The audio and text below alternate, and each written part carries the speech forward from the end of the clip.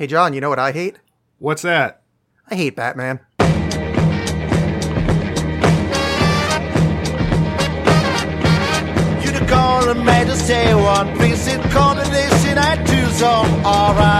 See, this is how we'd start each episode. Oh, I see. See what I did there? So it's like a way to set up the premise of the show in the first line, like it's optimized for like web. It's like it's So in the first 5 seconds. But so we're done here. We can stop doing this. Well, now we can stop with the setup, sort of. Oh. Except we haven't really explained anything. But I feel like this is search engine optimized. This is SEO. This is 21st century.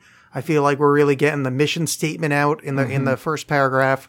This is all the dirty words that are written lightly against the background of the website. Exactly. Yeah. Yes, this is exactly what that is. And every week we're going to start that way. John, explain to the audience what this show is, because I'm already talking too much. The show is us talking about movies, mainly, I would think, that we don't care for that much. Not always hate, but stuff that maybe you liked at one time doesn't hold up as much anymore. Yeah. Basically, it's two curmudgeons watching stuff. Sometimes, and I'm going to probably wager often, terrible things that it's going to be fun to make fun of. Right. And other times, things that we believe, or at least one of us believe, is well overrated or, frankly, shit. Which tonight's movie is of that category. Though I wouldn't say shit, I would say very overrated. Okay, so tonight we're doing Batman Begins? Batman Begins. All right. Christopher Nolan, the director and writer? Writer, along with David S. Goyer. Okay. Now, David S. Goyer sounds familiar to me. What is he always with Nolan? David S. Goyer wrote Blade, the Blade trilogy, the Batman movies, and Dark City, which I actually really enjoyed. Oh, I like Dark City. That makes me sad. I think he was a TV guy too, right? Yeah, he did. He's done a lot of TV stuff, and he did the Call of Duty Black Ops video game, famous for its story, Duty, for its calling and its duty. Yeah. And Dollman versus Demonic Toys. Oh, good. The best in the Dollman and Demonic Toys series. Those are just characters by. He's uncredited because you don't want to. Okay. Yeah. Characters by? Yep. Oh, I wonder if they use characters of something else he invented. Demonic Toys. Oh, that he Dollman. invented. They threw Dollman in there, and he was like, "I'm walking." Oh, okay. There's no way. So, Batman Begins. What do you think, John? Well, I don't know that I would go so far as to say that I hated it, but it is not. I didn't love it. John, it's the first fucking episode. Can you stick on theme? I'm sorry. I'm sorry. I don't hate this more. I don't like Alexx are that stuff are not moved by whatever is in front of them or meh at stuff. Yeah, I mean it's not great. So when this movie came out, everyone was very excited about this because this was the end of the Schumacher run, the end of the Dayglow awful Batman. Oh, I forgot that was pretty close to these I've two. never even seen Batman and Robin, the George Clooney one. Did not even bother. So that people consider the franchise largely kind of dead. And it's also the dark superhero movie for this current generation.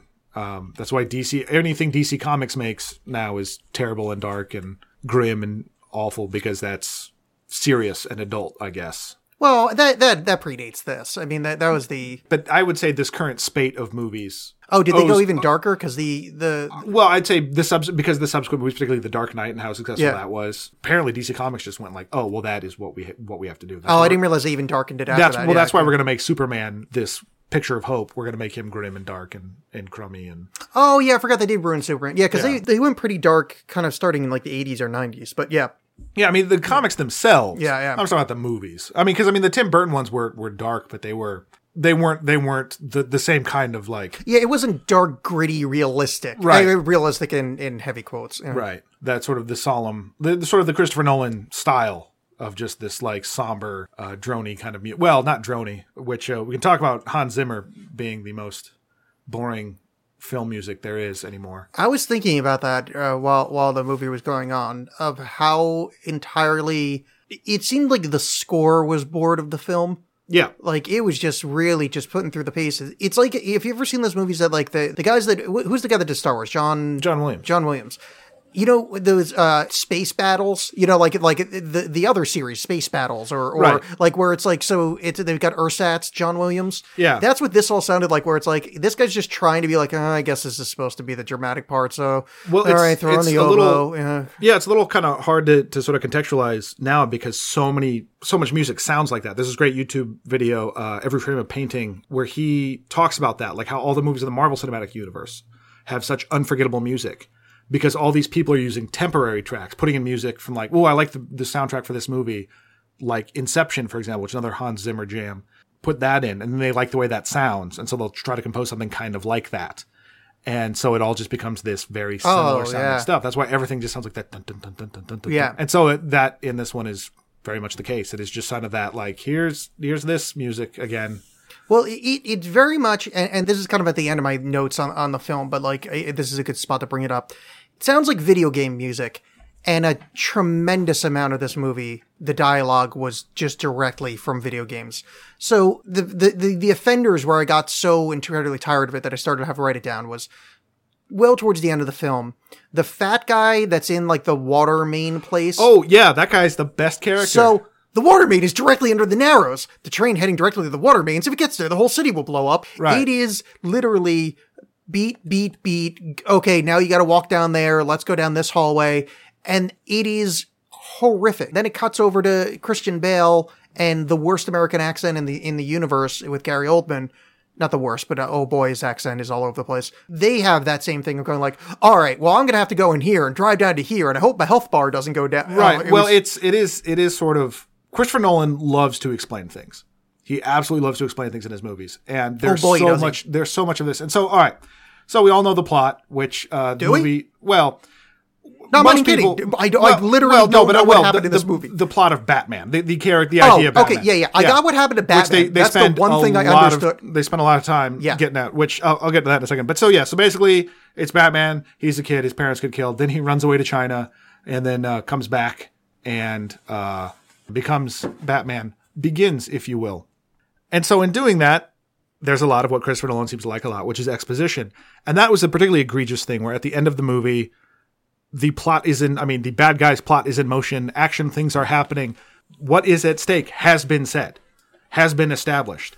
And during the big train chase at the end, this cuts to this random old man who just tells you again, just to be sure. Yeah, well, I mean, I agree with you, but I don't know that I knew what was happening. I knew that bad guys were gonna go do bad. All right. Well, we'll get to that. So let's kind of go through the thing. Okay, so it starts with him in a Chinese prison, and he beats up a lot of other prisoners, something like that, which he's learned to do somehow. In that scene where he's fighting the criminals is one of those fight scenes where you have no idea what's going on. Oh yeah, we're in the mud in that. Yeah. Okay. Yeah. And then so you're getting this flashback. You're getting like flashbacks within flashbacks. Yeah. Within that, so you're kind of seeing his parents getting shot and him feeling bad about it. And then he goes to train with the worst set of assassins, the League of Shadows. And in doing that, they say the word, in all this preamble, they say the word fear about 40,000 times. Because that is the theme of the movie. And again, something Christopher Nolan likes to do is to like, look, this is the overall theme of the movie, so I'm just going to say that I'm going to pepper that in all over the place.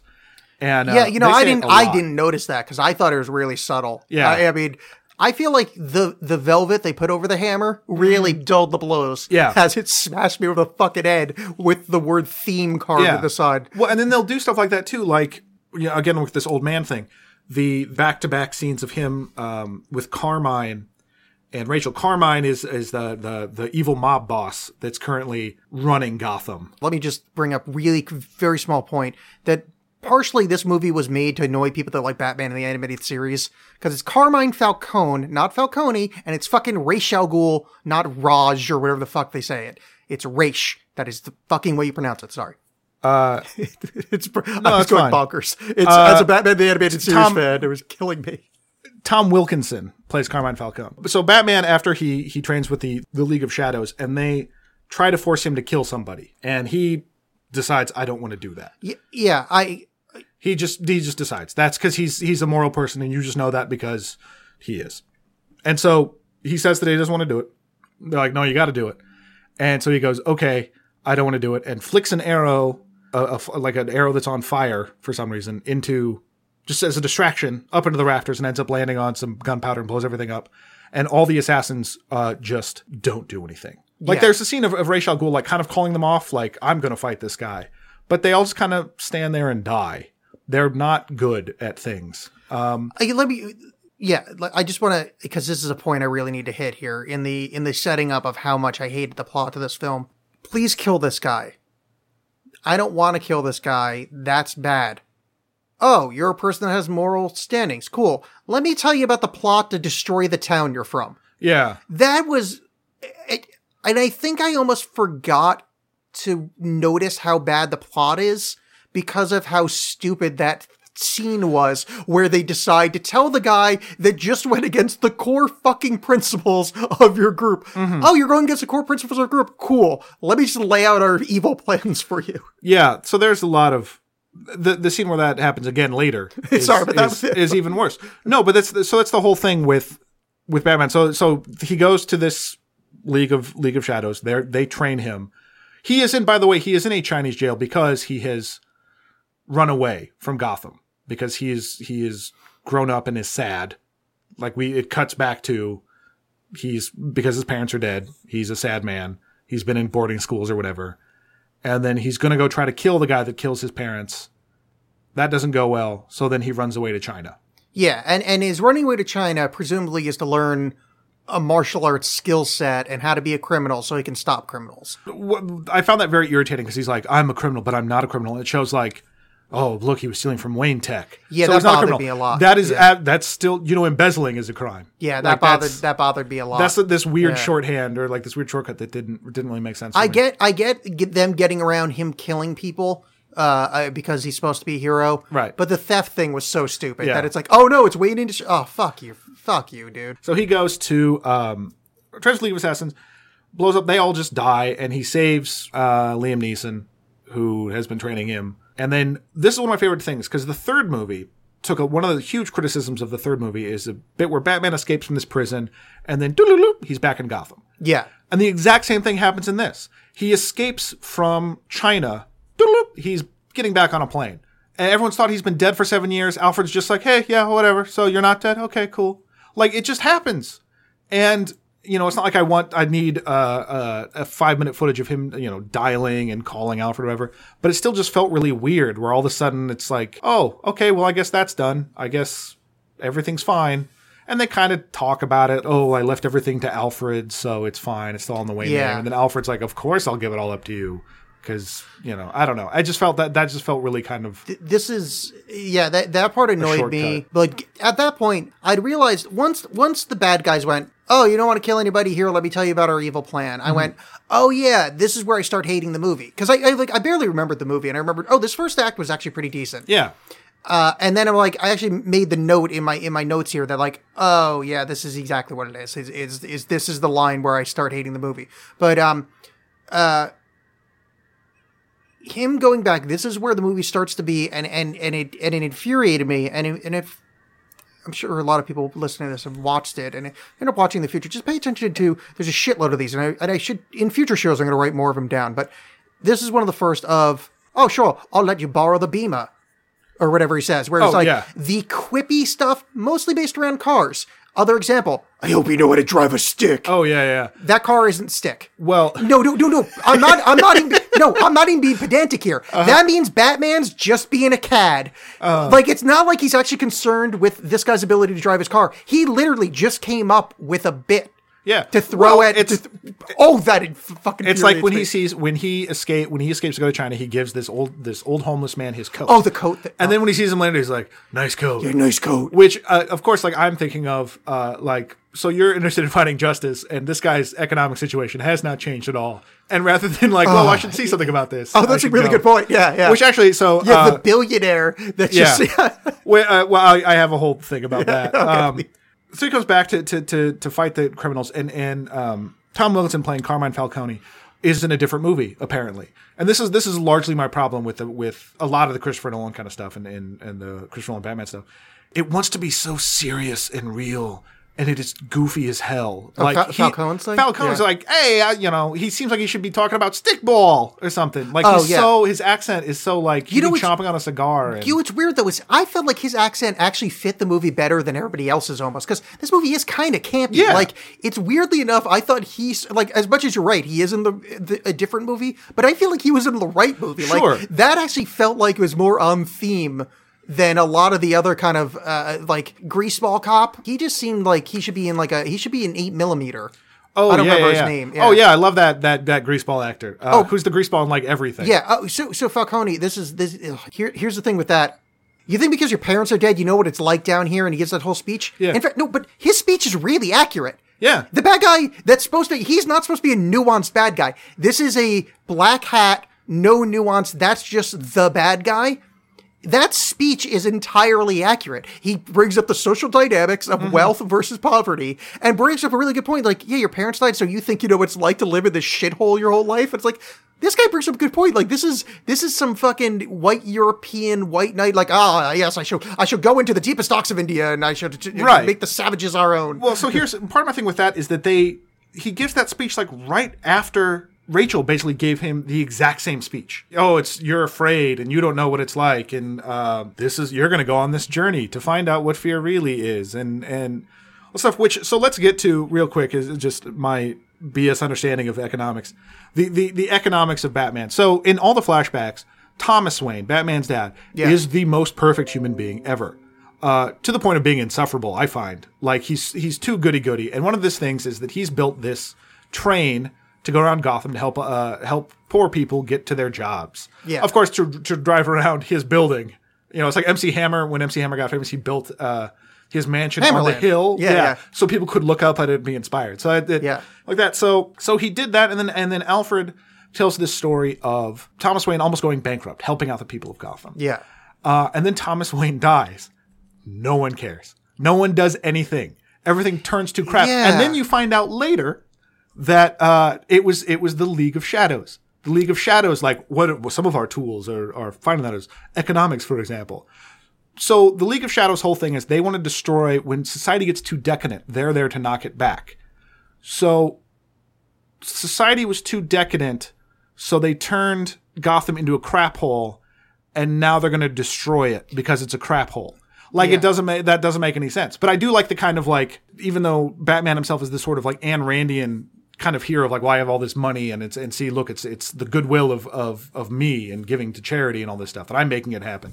I don't know if Ayn Rand is the right word for that, but you know what I mean? Like the sort of conservative free market hero. When in reality, like, that happened, and then the guy who did it died, and everything turned to crap because there was no social structure in place. Yeah, that's how bored I was with this movie, that I was creating economic theories about Batman. No, I didn't bring it to your level, and I'm glad you did. I'm glad you did that, because here's the thing: that the bad guy's plan really makes no sense. What are they trying to do? Kill Gotham to save it? I don't get it. I literally, and I'm not trying to play up for the audience, try to be like, oh, I'm going to be the guy that doesn't understand the movie to make it seem worse. I literally do not understand the plot of this film. I get, and that's the part I liked, but maybe him turning into Batman, training, fine, I liked it. I don't understand the bad guy's motives. It's as simple, quote unquote simple, as I put out. Somehow they have this barometer for society getting too decadent. And they're gonna, that's basically like letting crime happen. Okay. Which again, the idea of punishing people economically to prevent. But like, Gotham was a shitty city. That's the point of the film. Right, and that's bad because it's essentially so crime is decadence.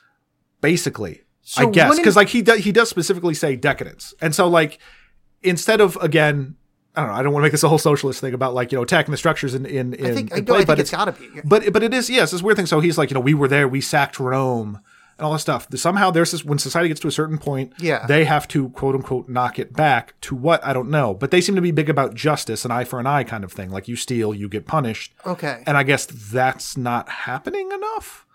But I also don't understand why, because then he makes like an allusion to like Thomas Wayne kind of being in the way later. Ra's al Ghul makes it like so it's kind of unclear. They are just controlling things from the background in a way you don't need to understand. But Gotham angered them, and somehow destroying Gotham is going to show everyone else everything. Yeah, not to unfairly compare it to other movies, But the 1988 Joker's plan, the Batman, or 1989, the Batman, Jack Nicholson Joker. Yeah. His plan was, okay, I'm going to get everyone in the streets, fill these balloons, with the promise of free money, fill these balloons and just kill everyone. Why? Yeah, I don't know. I want to. And then Batman's going to show up, I'll kill him too. Okay. Like, that's a plan. But that's fine. That's, yeah, exactly. That's a pointlessly complicated plan. We have set up that this guy is obviously a little bonkers. Yeah. It makes up a bonkers. I would be fine with that. If they set up the League of the League of Shadows, they're called the League of Assassins elsewhere in DC, right? I'm going to say yes. I swear they're called something Assassins. If they had set up that they're literally, like, if Ra's al Ghul, one of the Ra's al Ghul starts twirling his mustache and goes, we just like destroying things. Yeah. All of my problems are out of the window. I don't care if their reason is dumb, but they've existed for thousands of years. Yeah. Their reasons have to make sense in the vaguest, just surface level whiff of a writer's pen has to make sense. And I just kept going back to how there's no villain in this film. So the only villain is a mentally insane guy who dresses up like a scarecrow, who is, upon further watching, I think maybe the worst actor I've ever seen in my life. He's not great in this. He's not good at this. Again, like a thing where it's like there's this sort of like this camp thing that doesn't fit well with the rest of it, and like going like all of Batman's jokes, which they largely got rid of in the other ones, thankfully, because they just and some of it might just be that Christian Bale is not a funny human being. But it doesn't, even if he had the comedy timing of whoever is the greatest comedic timing ever, it doesn't work with the context of the script at all. Yeah. I think this also kind of speaks to one of my other problems with this movie is Christian Bale as Bruce Wayne. His Bruce Wayne is really weird. The best Bruce Wayne in Batman TV movie stuff, Kevin Conroy, Batman the Animated Series Bruce Wayne. He's just like this affable guy. He's like, yeah, he seems like he knows some stuff and he makes some business decisions sometimes. And then like, he's kind of a devil with the ladies, but in this, like, he's just affable in this almost forgettable way. He seems like he's trying to like, this is my human voice. It feels forced and weird. And I think it's kind of supposed to be the point, but that was an acting choice. Yeah. I think again, I didn't want to compare it to the other movies all the time. I think this is something that is done better in the other ones. In this one, it's really stilted and strange. Like the whole scene where he drunkenly kicks everyone out of his house. Yeah. Is another thing that makes no sense because Ra's al Ghul shows up. And that scene is super bizarre because you have this woman out of nowhere at the party being like, here's someone you need to meet, Ra's al Ghul. And it's some guy who's not Ra's al Ghul. It turns out there's no Ra's al Ghul. It's Liam Neeson, which like this little extra bit of trickery, was that necessary? But that's Christopher Nolan. That's this weird bit of sleight of hand, and I guess it adds something to it. Unnecessary is the word. And then just that woman's just stuck sitting there. Who's she? So he tells, Batman figures something's up. And he's like, hey, can I get all my guests out of here? And he's like, well, you can try to explain it to them. Like, they're all doomed. And so he just gets drunk, like pretends to be drunk and just goes, you all suck. Leave my house. And they do. And the bad guys just go, okay. That was what was the point of that? I keep going back to the simple statement of the bad guys make this. The villain concept, the part of this film was so underused and poorly built. So the big reappearance of Ra's al Ghul, we don't care about him. The only reason I care about him is because I watched the animated series and I'm aware of the mythos of Batman and Ra's al Ghul, and he's literally like he is Batman's number one villain if you talk about like skills and ability to fight each other. Sure, and not dying. Yeah. So, you're just like, to not put it, because everybody knows Joker's the number one, but like really, as far as like, actual combative structure, it would be Ra's al Ghul. So choosing him as the villain is a weird choice to have him be, one, the villain role in this film is underplayed, even if it was played even if it was played well, there wasn't a lot of villain in it. Weird to choose him. Two, they don't build him up. Three, them not building it up makes the big reveal of him not actually being Ra's al Ghul means nothing because we don't know who Ra's al Ghul is. Yeah. I do because I read the comics and watched the animated series, but him going, wait, you're not really Ra's al Ghul? We don't know who Ra's al Ghul is except for the scenes that you saw with Christian Bale in them. Right. So there's no trick. It'd be like, yeah, by the way, turns out my name isn't Barry. Barry was the guy on my right the whole time. Yeah. It means exactly the same. Ra's al Ghul is the only thing we know is it's the guy from there. Sure. So what we found out of the big reveal is, wait, the guy from there was the other guy from there? Right. And I mean, obviously, to some degree, that this you're making a film for fans. but you're trying to appease fans with some stuff. So they're bringing knowledge into this. But as far as, so I agree with what you're saying in terms of you're just Joe Everyman going in and being like, I don't, who is this Ra's al Ghul? And they try to set it up by being like, well, there's these machinations happening in the background. Who's the Scarecrow working for? Why are they moving all these people here? And when the reveal is just that, like, oh no, it's the guy from before. Yeah. It's not that, like, to me, it's not that exciting. So Christopher Nolan does, or I shouldn't say, I'm not going to speak for him though, but in this film, the trick that they're doing is like a magician doing two tricks at once and expecting the audience to know how impressive that is. Where it's like, no. The whole point of that is you have to know what the first trick is, understand its difficulty, and then you pairing the other trick on top of it. Then we understand how difficult you just said. So what you're doing is you're doing tricks for people that understand the first trick, which you haven't established enough. Right. So it's like, oh, cool. I did this disappearing card trick that's normally done this way, but I did it this way, which is much harder. When you're like, but I didn't know the first trick. So what you've done is overcomplicate things and then had tried to explain it to me later how much of a fucking overcomplicated thing you just pulled off. And it's like, well, no, you just, what you did was you just threw a bunch of, like, you didn't understand the audience. You don't understand where you're coming across, and somebody should have given the script a pass. Not only did I find your card, I showed you your card. Yeah, it's just, point earlier. One of the things that really annoys me about the Batman voice, and it goes to your thing about him not playing a convincing Bruce Wayne, is that Bruce Wayne feels like a put on, a character. Yeah. Then Batman has to sound natural. Yeah.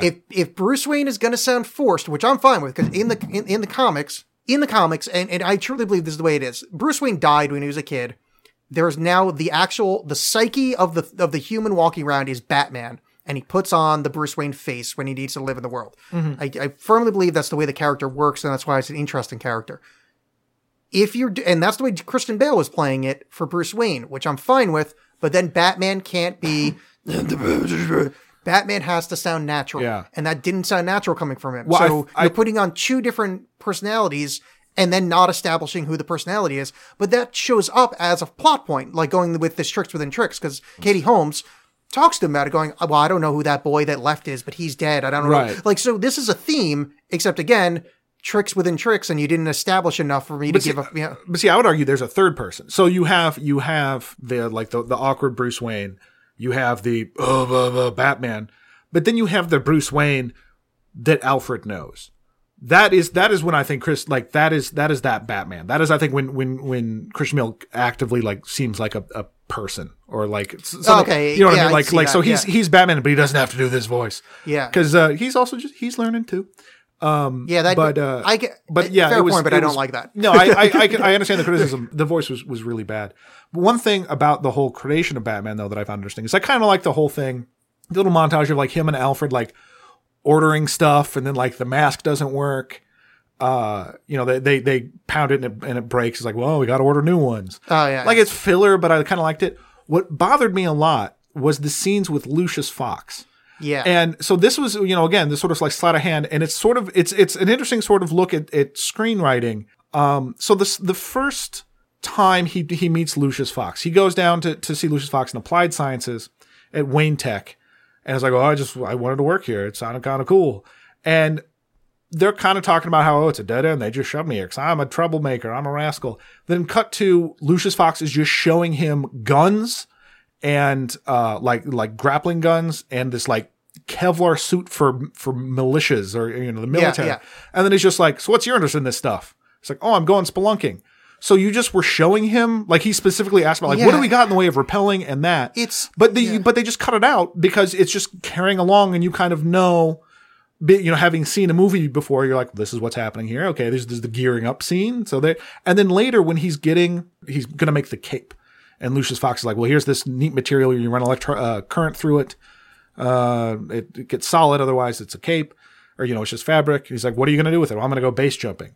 Hey, if you have a problem with doing this stuff for me, he's like, hey, less you tell me, the better.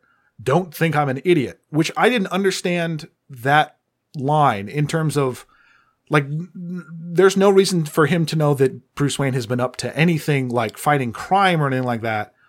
So what's that? What's the like, don't, like, it made it seem like I know what you're up to. There is no way you could know what he's up to. This is the problem. And see, I didn't even take that first part as It wasn't, oh, what can you show me in the way of a grappling hook? Because there's no way for him to know, oh, there's a grappling hook development, or maybe whatever. The point is, I don't think that's established that, like, we cut out the spots where he walks up to Lucius Fox and go, here, show me things like this.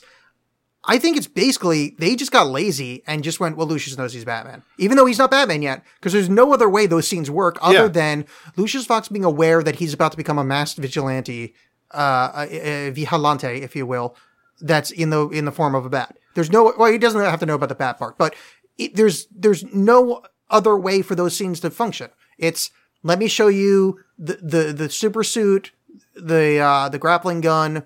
It's just. But it is this like, yeah, but look, okay, so here's the gear. Look at the gear. Don't worry about this. Look at the gear. Look at the gear. Isn't this cool? This is going to be Batman, you guys. This is going to be Batman.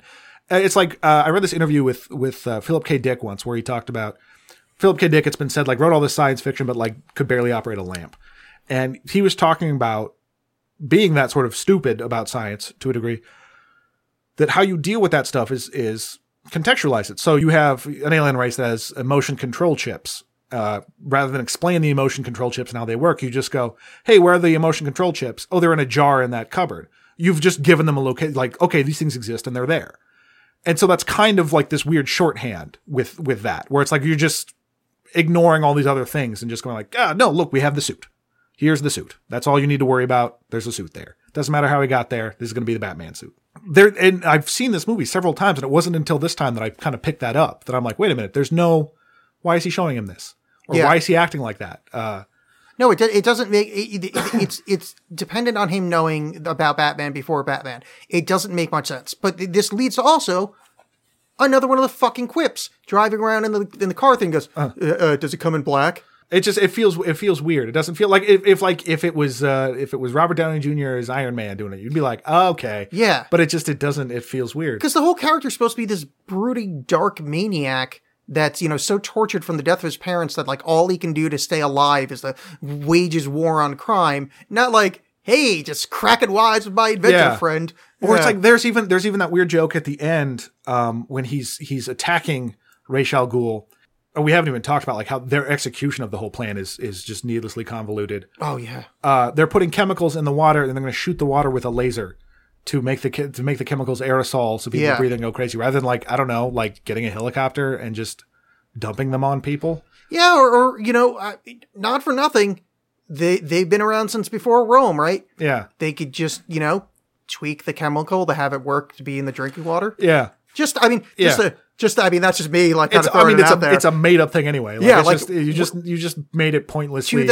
2,000 years in the, they've been around. But the quip thing. So Batman like shows up to fight Ra's al Ghul, and Ra's al Ghul, having already talked about like, and training him in the theatricality, and even like when they meet again in using theatricality as a weapon of like, distraction.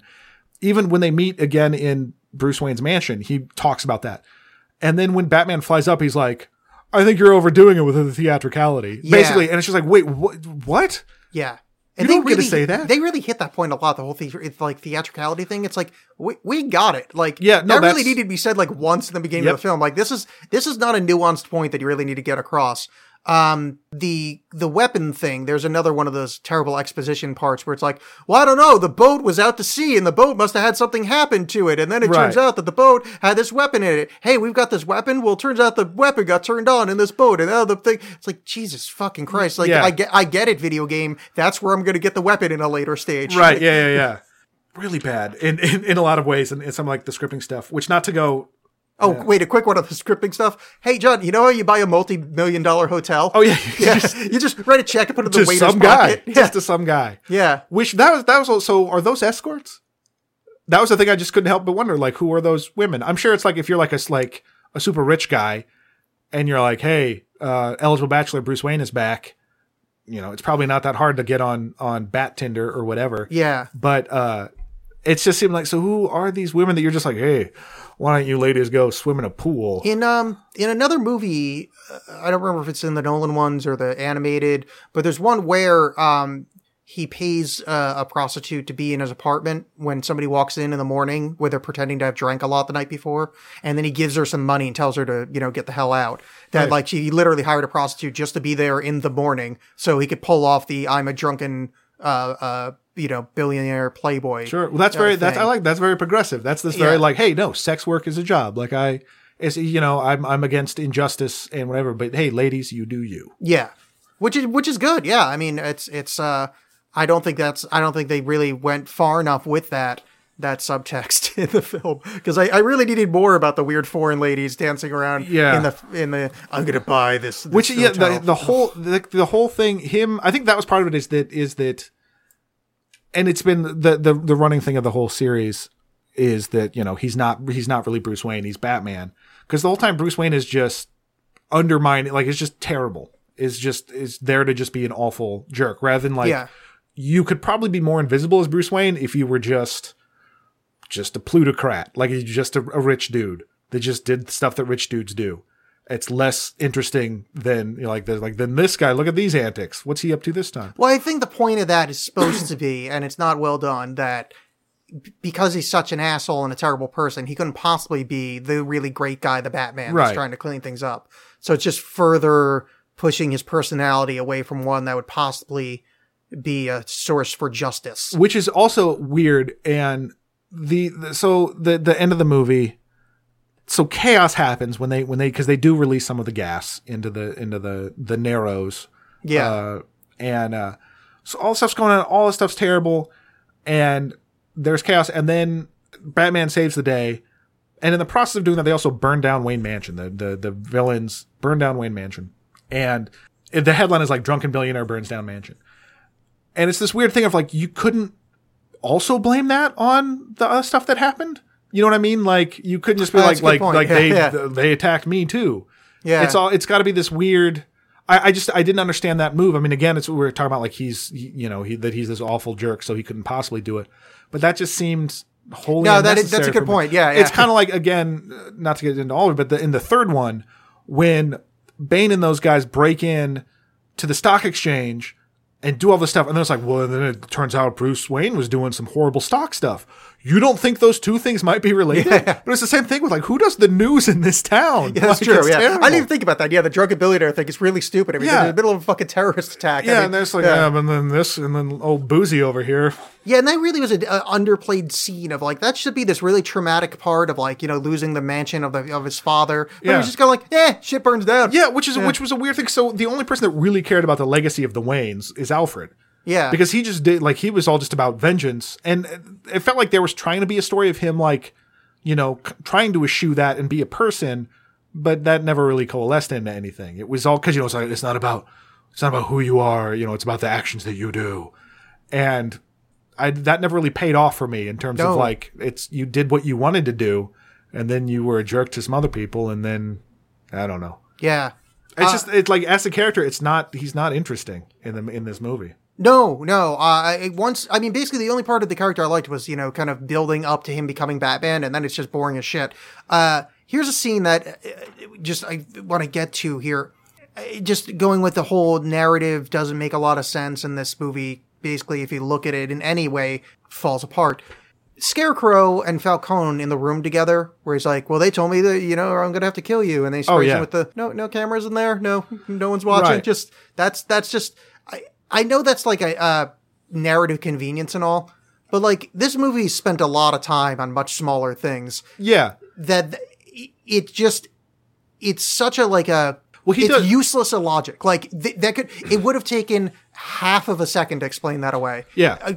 Like when Scarecrow walked in, just points at his nose and you see the guard walk some other way and flip a switch or something. Yeah. It's just one of those things of like, oh no, cool. We just want a cool scene of them being in a white room where he puts on the mask. He's putting on a mask and shooting drugs at a guy in like a police custody and no one sees. The drug was kind of fascinating because I like some of the effects around the drug. And this is a beautifully shot movie. Like, it's a very pretty movie for its grimness. Yeah. But like the weird, like just the effects they do, and when you see like Batman and he's like all black and drooling goo, that was really cool.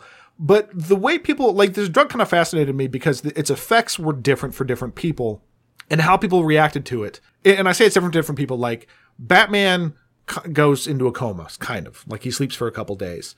Rachel's apparently going to lose her mind because she's taken, like, a very hearty dose. Yeah. And it's just catatonic. And then Scarecrow gets a dose to the face and then just is fine later. Like, nothing is... Yeah.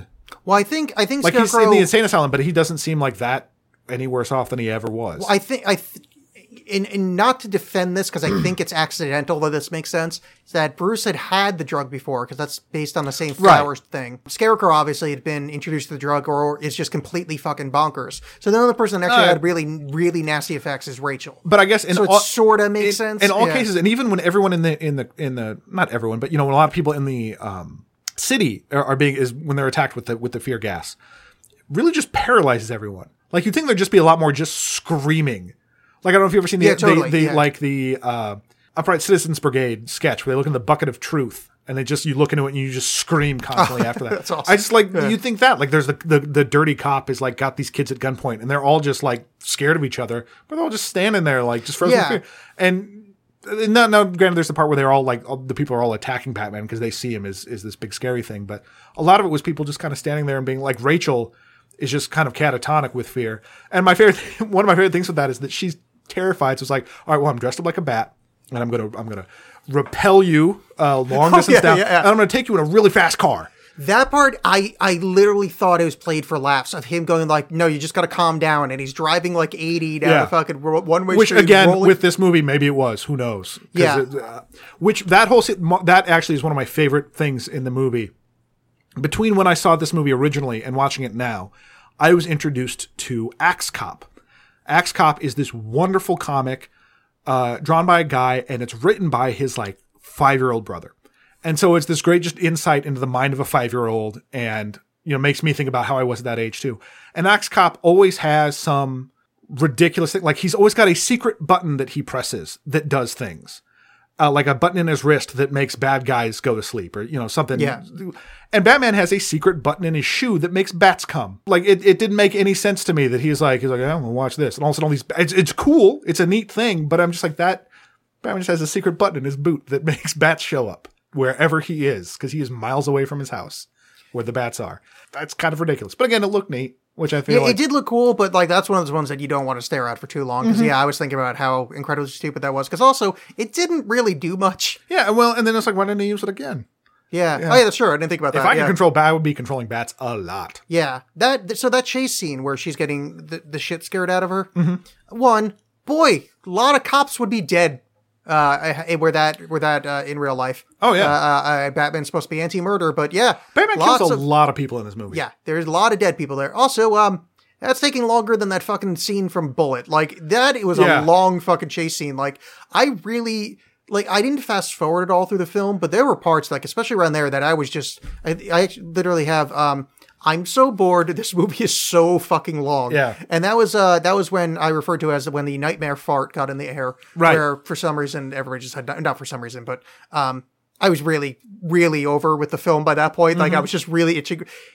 It takes fucking forever. But yeah, murders a lot of cops in a very, very long car chase that frankly doesn't really need to be there because he's trying to drive her to get some of that medicine, right? Yeah. I don't really understand why the car chase was happening then. Yeah, because he didn't have it with him. Because it was being synthesized. He had to take her back to the Batcave. No, I got that, but why were the cops chasing him? I mean, other than maybe just general vigilanteism, but it just seemed like it was an organized car chase that like all the cops are out looking for him, and I don't really know why. I can't refute that or speak to that. Just I honestly don't remember because I'm getting it muddled in my mind with the previous cop thing. Because I remember, because Katie Holmes finds the thing, the Scarecrow shows her the plan, gasses her. Batman kind of saw that happen. Yeah, and then he grabs her, and they hop in the Batmobile and fuck off back to the cave. Yeah, because they already don't like Batman because the commissioner is like, oh, no one's gonna make the rule, do their own justice. So I think maybe. I don't think there's an answer. I mean, frankly, I honestly don't remember. This is a great movie review. I don't remember the movie that we just saw. Well, no, but I don't think there's a I think it's just they needed a chase scene there, and they just went, oh yeah, the cops are after him, and that's fine. You can put in a million reasons why cops would be chasing him, except you should probably put in a reason why the cops are chasing him. Right. Like have Commissioner McEvil Black Guy go, hey, Batman's got to be arrested. Well, just the only black guy in the movie other than Lucius Fox is I'm an evil, incompetent man. The the thing is, all that could be explained by Ra's al Ghul's speech at Wayne Manor. One of the reasons the city is so decadent is that it's so corrupt. And it's so corrupt because they've been able to infiltrate every level of this city. Yeah. Which is a weird thing. Like, that's some like circular logic of like, well, it's bad because we're here. How'd you get here? We're making it bad. So basically, because of that, the League of Shadows is secretly controlling everything in Gotham. So they're all the cops too. They control the cops too. Yeah, if your logic is that they're secretly behind everything, then that's fine. Why not? I kind of wish it's fine. It's one of those things that trying to watch it with like any kind of critical eye. It's just a lot of things fell apart. That it's like oh, you just take it for granted that there's a cop chase, but it's like we haven't really established why cops would be after him. But it's like one of those things where it's a lot of this movie is a lot of that stuff. It's like, oh, why is this happening? Well, it's because it's happening. It's just. And ultimately, to me, and we've touched on this a little bit, but what it boils down to is that this movie, like, there's stuff in other comic book movies that I would totally let go, but the way this movie treats its subject matter, I can't. You know what I mean? Like, if this movie were at all fun, that's a huge thing for me. Is that, like, I know Batman's supposed to be this dark character, but these movies are just dull and just grim, and not in a largely interesting way. Like going back to the Michael Keaton Batman. It's not a perfect movie or whatever, but at least it was, it had a little bit more spark to it than this. This is just, it's lifeless is what a lot of this was. Yeah. This was just like, oh, look at this. Oh, boy. One more pun. The Scarecrow got, in quotes, some of his own medicine. Yeah. Ha! That's a good one. Yeah. Here's Scarecrow while talking to Maggie. What's her name? Well, the character is Rachel Dawes. Yeah. Played is a strong word, but Katie Holmes. I liked her a lot better than Maggie Gyllenhaal, to be honest. Oh, yeah? But I can't compare the two, but because, not supposed to compare to the next movie, but boy, did I like her better. So he's talking to her and he goes, well, he's crazy because he falls on Jungian archetypes. In this case, a scarecrow. In the Jungian archetypes, the scarecrow. Well, to me, I mean, sorry, I'm just kind of like, this is one delivered like he was made of wood and awkward, right? And then two, it was such a just like one, I hate Jungian archetypes so much, and then two, Jungian archetype, like the scarecrow. Well, I'm too dumb that was like, oh yes, oh there's science, yes, of course. But it's also like, wouldn't that be like the 10th, 12th time they've heard that? Like, he's fixated on this scarecrow character. Yeah, totally, yeah. This keeps happening, it's pretty ridiculous. Yeah, also like, again, I mean, I guess it's just, you can paint with the brush of everybody's corrupt, but people are like, oh yeah, another one of his gang was found criminally insane, so they're criminally insane. Like, they just make this reference to, like, people keep getting off. It's like, well, anybody want to do something about that? I mean, I guess, they're corrupt. I take that back. So kind of going back to that in this convoluted plan. So they were being made to be criminally insane. So they would go to Arkham Asylum where they would be put to work, making the chemical to dump it in the water. Am I doing that right? Cause that's kind of a weak link. Cause they keep making everyone insane to put them in Arkham. Yeah. I think it's just that makes them not go to jail. Yeah, okay. I think that's the whole, I mean, maybe there's another reason. It didn't even occur to me. I just thought it was a cheap way to have, no, but why'd they even bring it up? Because it seemed like, so Falcone, they did it because he was going to talk. Like, cause he knew, like, cause he got busted, Batman, which that was a great scene. The Batman as horror movie character, when his first appearance in the docks, when he's getting those guys. I thought that was a well done scene. Wait, just one small thing about that script writing. The Batman's here, I guess we got a bail. Could you not use the word bail in that context? I know it's small, but that's the actor's fucking name. Use a different word. It's one of those things that I could have, it threw me out of the scene, and it's a small Batman's deal, here. but it just annoyed me to say we've got a bail in the same thing as, it was one of those like, come on guys, did that not occur to you? Batman's here, we got a Clooney. Yeah, exactly. Yeah. It's anyway, sorry. So that was actually a very well done scene. I really enjoyed that. But so, and in the process, he puts Falcone at the scene. He gets him there, and then so then they get him cleared legally insane because he threatens to talk. So that one makes sense. Like, so that's just tying up loose ends. Like, I can't come into here and shoot you in the head in the interrogation room. So instead I'm going to spray my fear gas and make you insane. Yeah, that one did make sense. Yeah. But the other ones, I'm just not clear on what's the point. You know, and I don't know. I think maybe that the idea is that it is like that they're just getting off scot-free, essentially. That he's been seemingly working with Falcone to just, I'll get him declared insane, and then they'll be fine. And then they go to have a cush experience at Arkham Asylum. Yeah, with its beachfront pool and all that.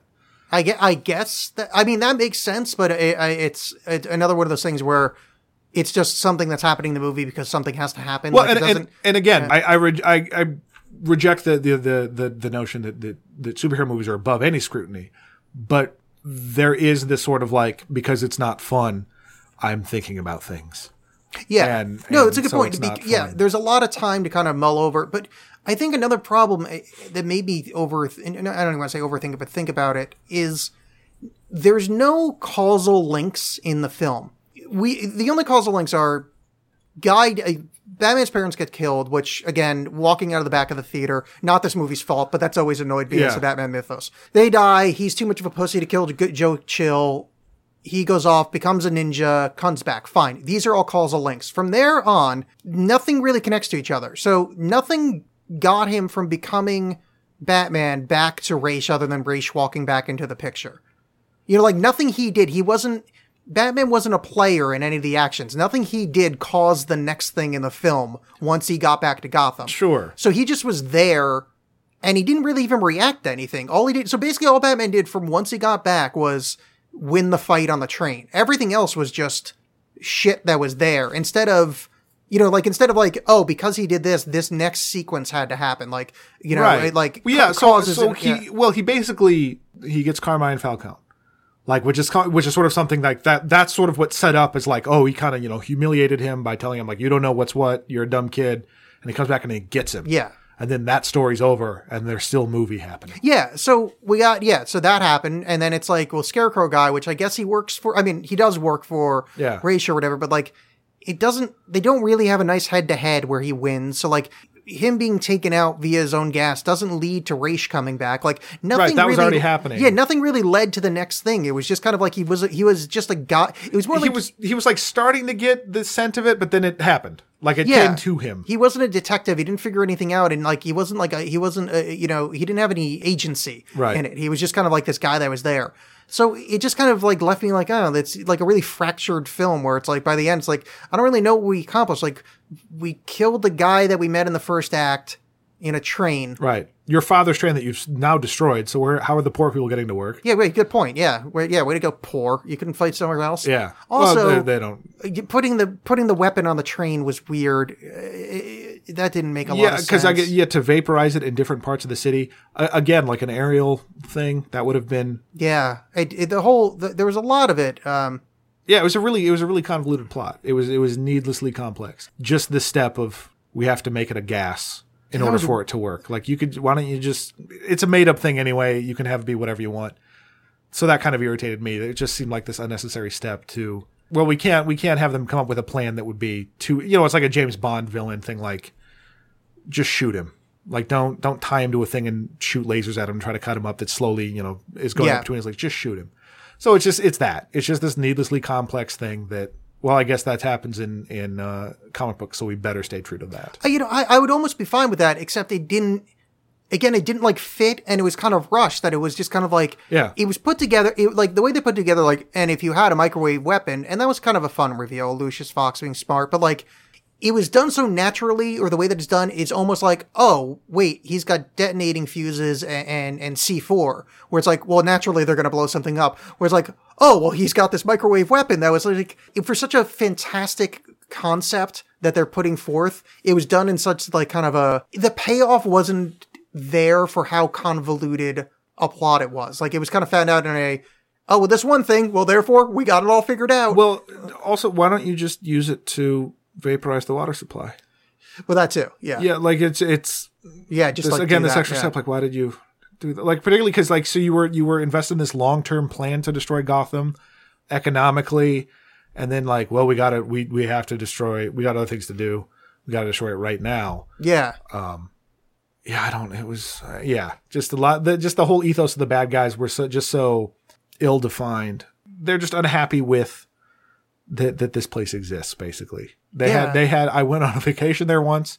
I had a negative time. Yelp doesn't exist yet. This is only 2005.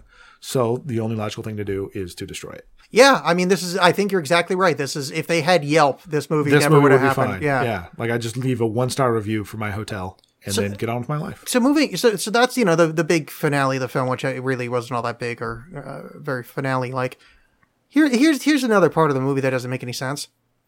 They're on the roof, the bat signals in the air because, they know that we have emotions. They're trying to play to it. Why, Gov, I never said thank you because his accent's fucking terrible. That's my, Gary Oldman. That's a Chicago accent. Oi, Batman. I never said thank you. And you'll never have to. Let's think about that John, what does that line mean? It means he's selfless and he's doing it not for the thanks, but, for just the good. Really? That's the walkaway line of the film? That is the walkaway line. Because he learned that it's good to do that. Yeah. And the real power comes from inside. And be yourself. Which works really well with the theme of the film, fear. Fear and his arc of, I'm not going to kill guys. Yeah. And then that whole movie we just watched? Yeah. This doesn't have much to do with that. Yeah. And you'll never have to. Yeah. That's a nice thing to say. Before he was asking for thanks. They cut a lot of those scenes where he was seriously.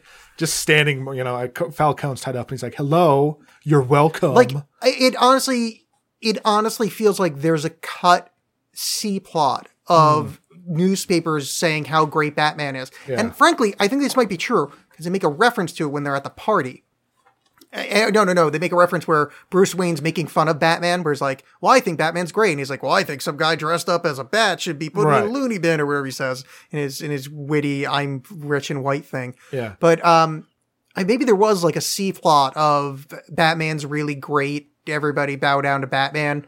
There is allegedly a script available online that is just David Goyer's script before Christopher Nolan got involved. Yeah. And so I am kind of curious to see, all right, what did Nolan scrub? Because Nolan is like, add more fear here. Add more of the words fear.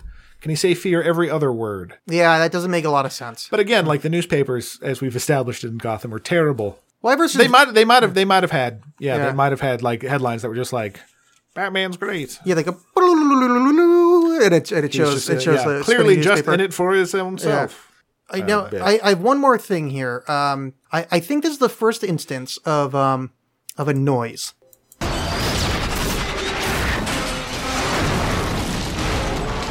That noise is in every fucking movie since this one. It's in Avengers. It's in all the Transformers ones. And when I was listening, what is happening when that noise? It's where the train has fallen off and and it's going through the underground parking structure, and it makes that noise. And I just realized it's a noise I notice in every movie now. It's in every movie. When in Avengers, when the Tesseract explodes, it makes that noise. Huh. But it certainly sounds like something from Transformers. I know it's in Transformers, but it occurs to me I have no idea what that noise is supposed to be. Like in real life, somebody heard that and went, "Oh, that's a cool noise." But it just I'm like, "Oh, I have to play this because now that it's in your head, it's like the Wilhelm scream." Yeah, you're gonna it's that noise is in every fucking movie. There is a specific gate closing Foley, like this gate closing sound that in Castlevania 64 is in that. And because I've heard it in that, I hear it clear as day in every movie it's in. It's been in a couple like Harry Potter or something. Anytime anyone's closing a gate, they use this particular sound, and I'm always like, oh, it's the Castlevania sound. Yeah, this is some deep level nerdity right there. But that thing is in every fucking movie. There's no way to describe it, but it's like this is now the noise that's going to be in every tech film. Explosion package. Yeah. Yeah. Again, it's like going back to talking about the music, and all of the music is all the same now. Everyone's just using the same sound effects. It's just the one guy. Yeah. That's got like, oh, here's my explosion pack.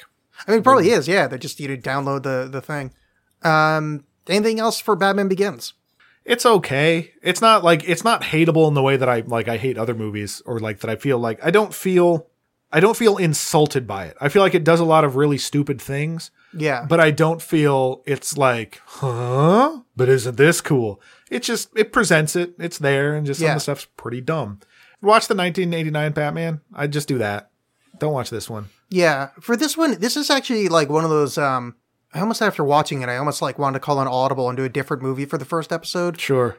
And I'm glad we didn't because we actually got a lot out of this. But it's like, this is one of those films where it's like that, it's right in that hinterland between it's not good and it's not bad, but it's also not bad enough to be enjoyable. It's just boring. Like there is there was a couple cool scenes, but like for the most part, like that scene where he's like kind of the demon, other than saying the word bail, which really, I know that's just me, but that really threw me. But like that scene was cool, and some of the training stuff in the beginning is cool, but like a lot of it is just like a lot of just kind of like that chase scene. I couldn't have been more bored by, and it's like I see cool things are happening, but it's like this is what it, and it's. Not to compare it to other Nolan movies, but that's exactly what I'm going to do. Because it occurred to me while I'm watching this, my problem with Christopher Nolan is his movies are, I don't want to say forgettable, but they don't stick. After watching them, even if I'm having fun while watching, the moment it's done, I'm just like, whatever. I didn't even like it that much. Like, even if I liked it while it was happening, just there's no meat to it. There's nothing to kind of, I don't know, there's no like staying power for me in your mind. It's kind of like, that hit all the marks that it was supposed to hit to be a superhero movie in the order they're supposed to be. And I'm just, I found myself like, I don't, like, I've already forgotten this. I watched this yesterday. Right. And I've already kind of, like, it's already starting to seep. If I didn't have this list of, this note open, there's a lot of this film I would have just forgotten because it's just kind of like, the moment it's over, I'm like, that's a scene that happened. This is going, okay, it's done. Yeah, it's kind of, well, I mean, a lot of it is the fact that there's no, the characters are pretty thinly defined, and there's none of the performances, like with the exception of Alfred, who's great, but like no one, I don't care about anyone in this movie. I don't. Everyone is just like, I'm Commissioner Gordon. This is my job is to, I'm the decent cop. That's all there is to me. Oh yeah. We've already gone through how weird Christian Bale's like Bruce Wayne is, and like. Yeah, and everybody just him in general. I just kind of don't care. Yeah. I don't. There's no real compelling because he's got that kind of weird thing for Rachel, but that never really like worked for me because her performance is not great in this movie. But it's also just like their interactions are always so weird and stilted. Yeah, that I'm like, and she didn't have much to work with either. No, it's just like, it's not necessarily. It's I'm the good fault, DA. Yeah. And then there's I'm the smart guy. Yeah. That's or I guess Lucius Fox. All right, I don't necessarily understand all his motivations, but it's Morgan Freeman, and who doesn't like Morgan Freeman? Yeah. See, I think that's almost unfair, just because he's so likable that it's like it's almost cheating because you get tricked because it's like really there's not much there, but it's fuck, it's Morgan Freeman. When he's got that kind of like I got this kind of annoying voice, you're like, of course you do. You are Morgan Freeman. Is it Rutger Hauer that was? It is Rutger Hauer. Yeah, I get him confused with that other guy. Let's not try to figure out who the other guy is. Howard Rutger. Yes, exactly. Wingshauser. Maybe Wingshauser. He's got a similar name, but even his character, like if it wasn't him, boy, I would notice that there's a lot of nothing going on there. But since it's him, it's like, hey, cool, it's Rutger Hauer. Yeah, I like watching him. He is a bad corporate man. That's all you need to know. Well, he's a bad guy that likes doing bad things. Sure. Okay, so. That was Batman Begins. Let's do, for next episode, we were going to do the 1997 American science fiction action horror film directed by Jean-Pierre Jeunet and written by Joss Whedon, the fourth installment in the Alien film series. That's right. Alien, Resurrection. I was actually trying to do that exactly like Paul Scheer from How Did This Get Made? Oh, that's good. Yes. Let's get as close to that podcast. Well, I mean, here's the thing, John. I think... I kind of want to just put that on the table. Like, we're not unaware that show exists. Look, we owe it to our 3 to have vastly new and original content. Well, that's the thing is, one, they're not the first people to ever watch movies and comment. That's not the first one ever because that show isn't called As far as no one has seen a movie before this podcast. MST3K, how did this I don't even know what that is. Yes, I do. I don't either. I don't have a full back tattoo of that. But here's the thing is I know you pretty well. I've never seen you with your shirt off. I'm not saying you would do it, but you probably could have talked me into the fact that you actually do have a full back tattoo of the silhouettes from the show. Like, sure. I would have a hard time believing it, but I'm pretty sure you could have talked me into it. No, my full back tattoo is the painting from the end of Ghostbusters 2. That is my full back. He is Vigo. No, it's them. It's them with the baby after they defeat Vigo. Oscar. Yeah. Okay, so yeah, Alien Resurrection. Alien Resurrection. One of us likes it. One of us doesn't. Yeah, it's from memory. And keep in mind, the last time I saw this movie was in 1997. Right. Yeah. No, I think I've seen it since then. But yeah, I recall it fondly, and John does not. So I think it's going to be interesting to revisit because, frankly, it's written by Joss Whedon, so I'm immediately prejudiced towards liking it. Yeah. But also, whereas I am not. But I liked it in 1997, which makes me think, oh, this might be really bad because I was 17 and I liked a lot of really shitty stuff back then. I mean, I still like a lot of shitty stuff, just different shitty stuff. Just more adult shitty stuff. Yeah. If you have any suggestions for movies you'd like to hear us do, go ahead and hit us up. We'll do whatever. Yeah, that's a good idea. Yeah, so if you have suggestions, I'm at the Alexxcast, Alex with 2 X's. I'm at JCM5000 for now, anyway. Yeah, just hit us up on Twitter if you have any suggestions at all of anything to watch or things you'd like us to do to ourselves after listening to this one. Yes. And we will take any interaction of any kind. Theoretically, you can search on Facebook for John and Alex Hate Stuff. I made a page. I just haven't actually done anything with it yet. Hey, look at that. Just because that's an easy place to make announcements and stuff. If because basically, I think the fun of the show is actually watching the films before you listen to the episode to kind of play along with us and whatever. I think it's fun. But I mean, I think it's important to start this first one with a movie that pretty much everybody's seen. Like it's not we're not watching some obscure ass weird thing. Right. So but in future, I think that's the obviously you don't have to watch it, but I think that's the it's more fun. That's what we're urging our legion of fans or fans of Legion actually. Yeah. I think that's it. Oh, one last thing on Batman note. Just because you're in the room with me and you know my theory that Gotham is the prequel to Batman 66. Yes. Edward Nygma's cell phone now rings with the stinger noise that they used to do in between vignettes on the Batman 66 show. Yep. So the Riddler actually has the ringtone. Yeah. That's a modification of it. Fucking called it. And this is like 2 years ago I called this. Like this is an old theory. Yeah. That show is more fun than this movie. That show is so great. But yeah, all right, so that's it. Thank you for listening to the inaugural episode of John and Alex Hate Stuff. Thanks. Bye. Bye.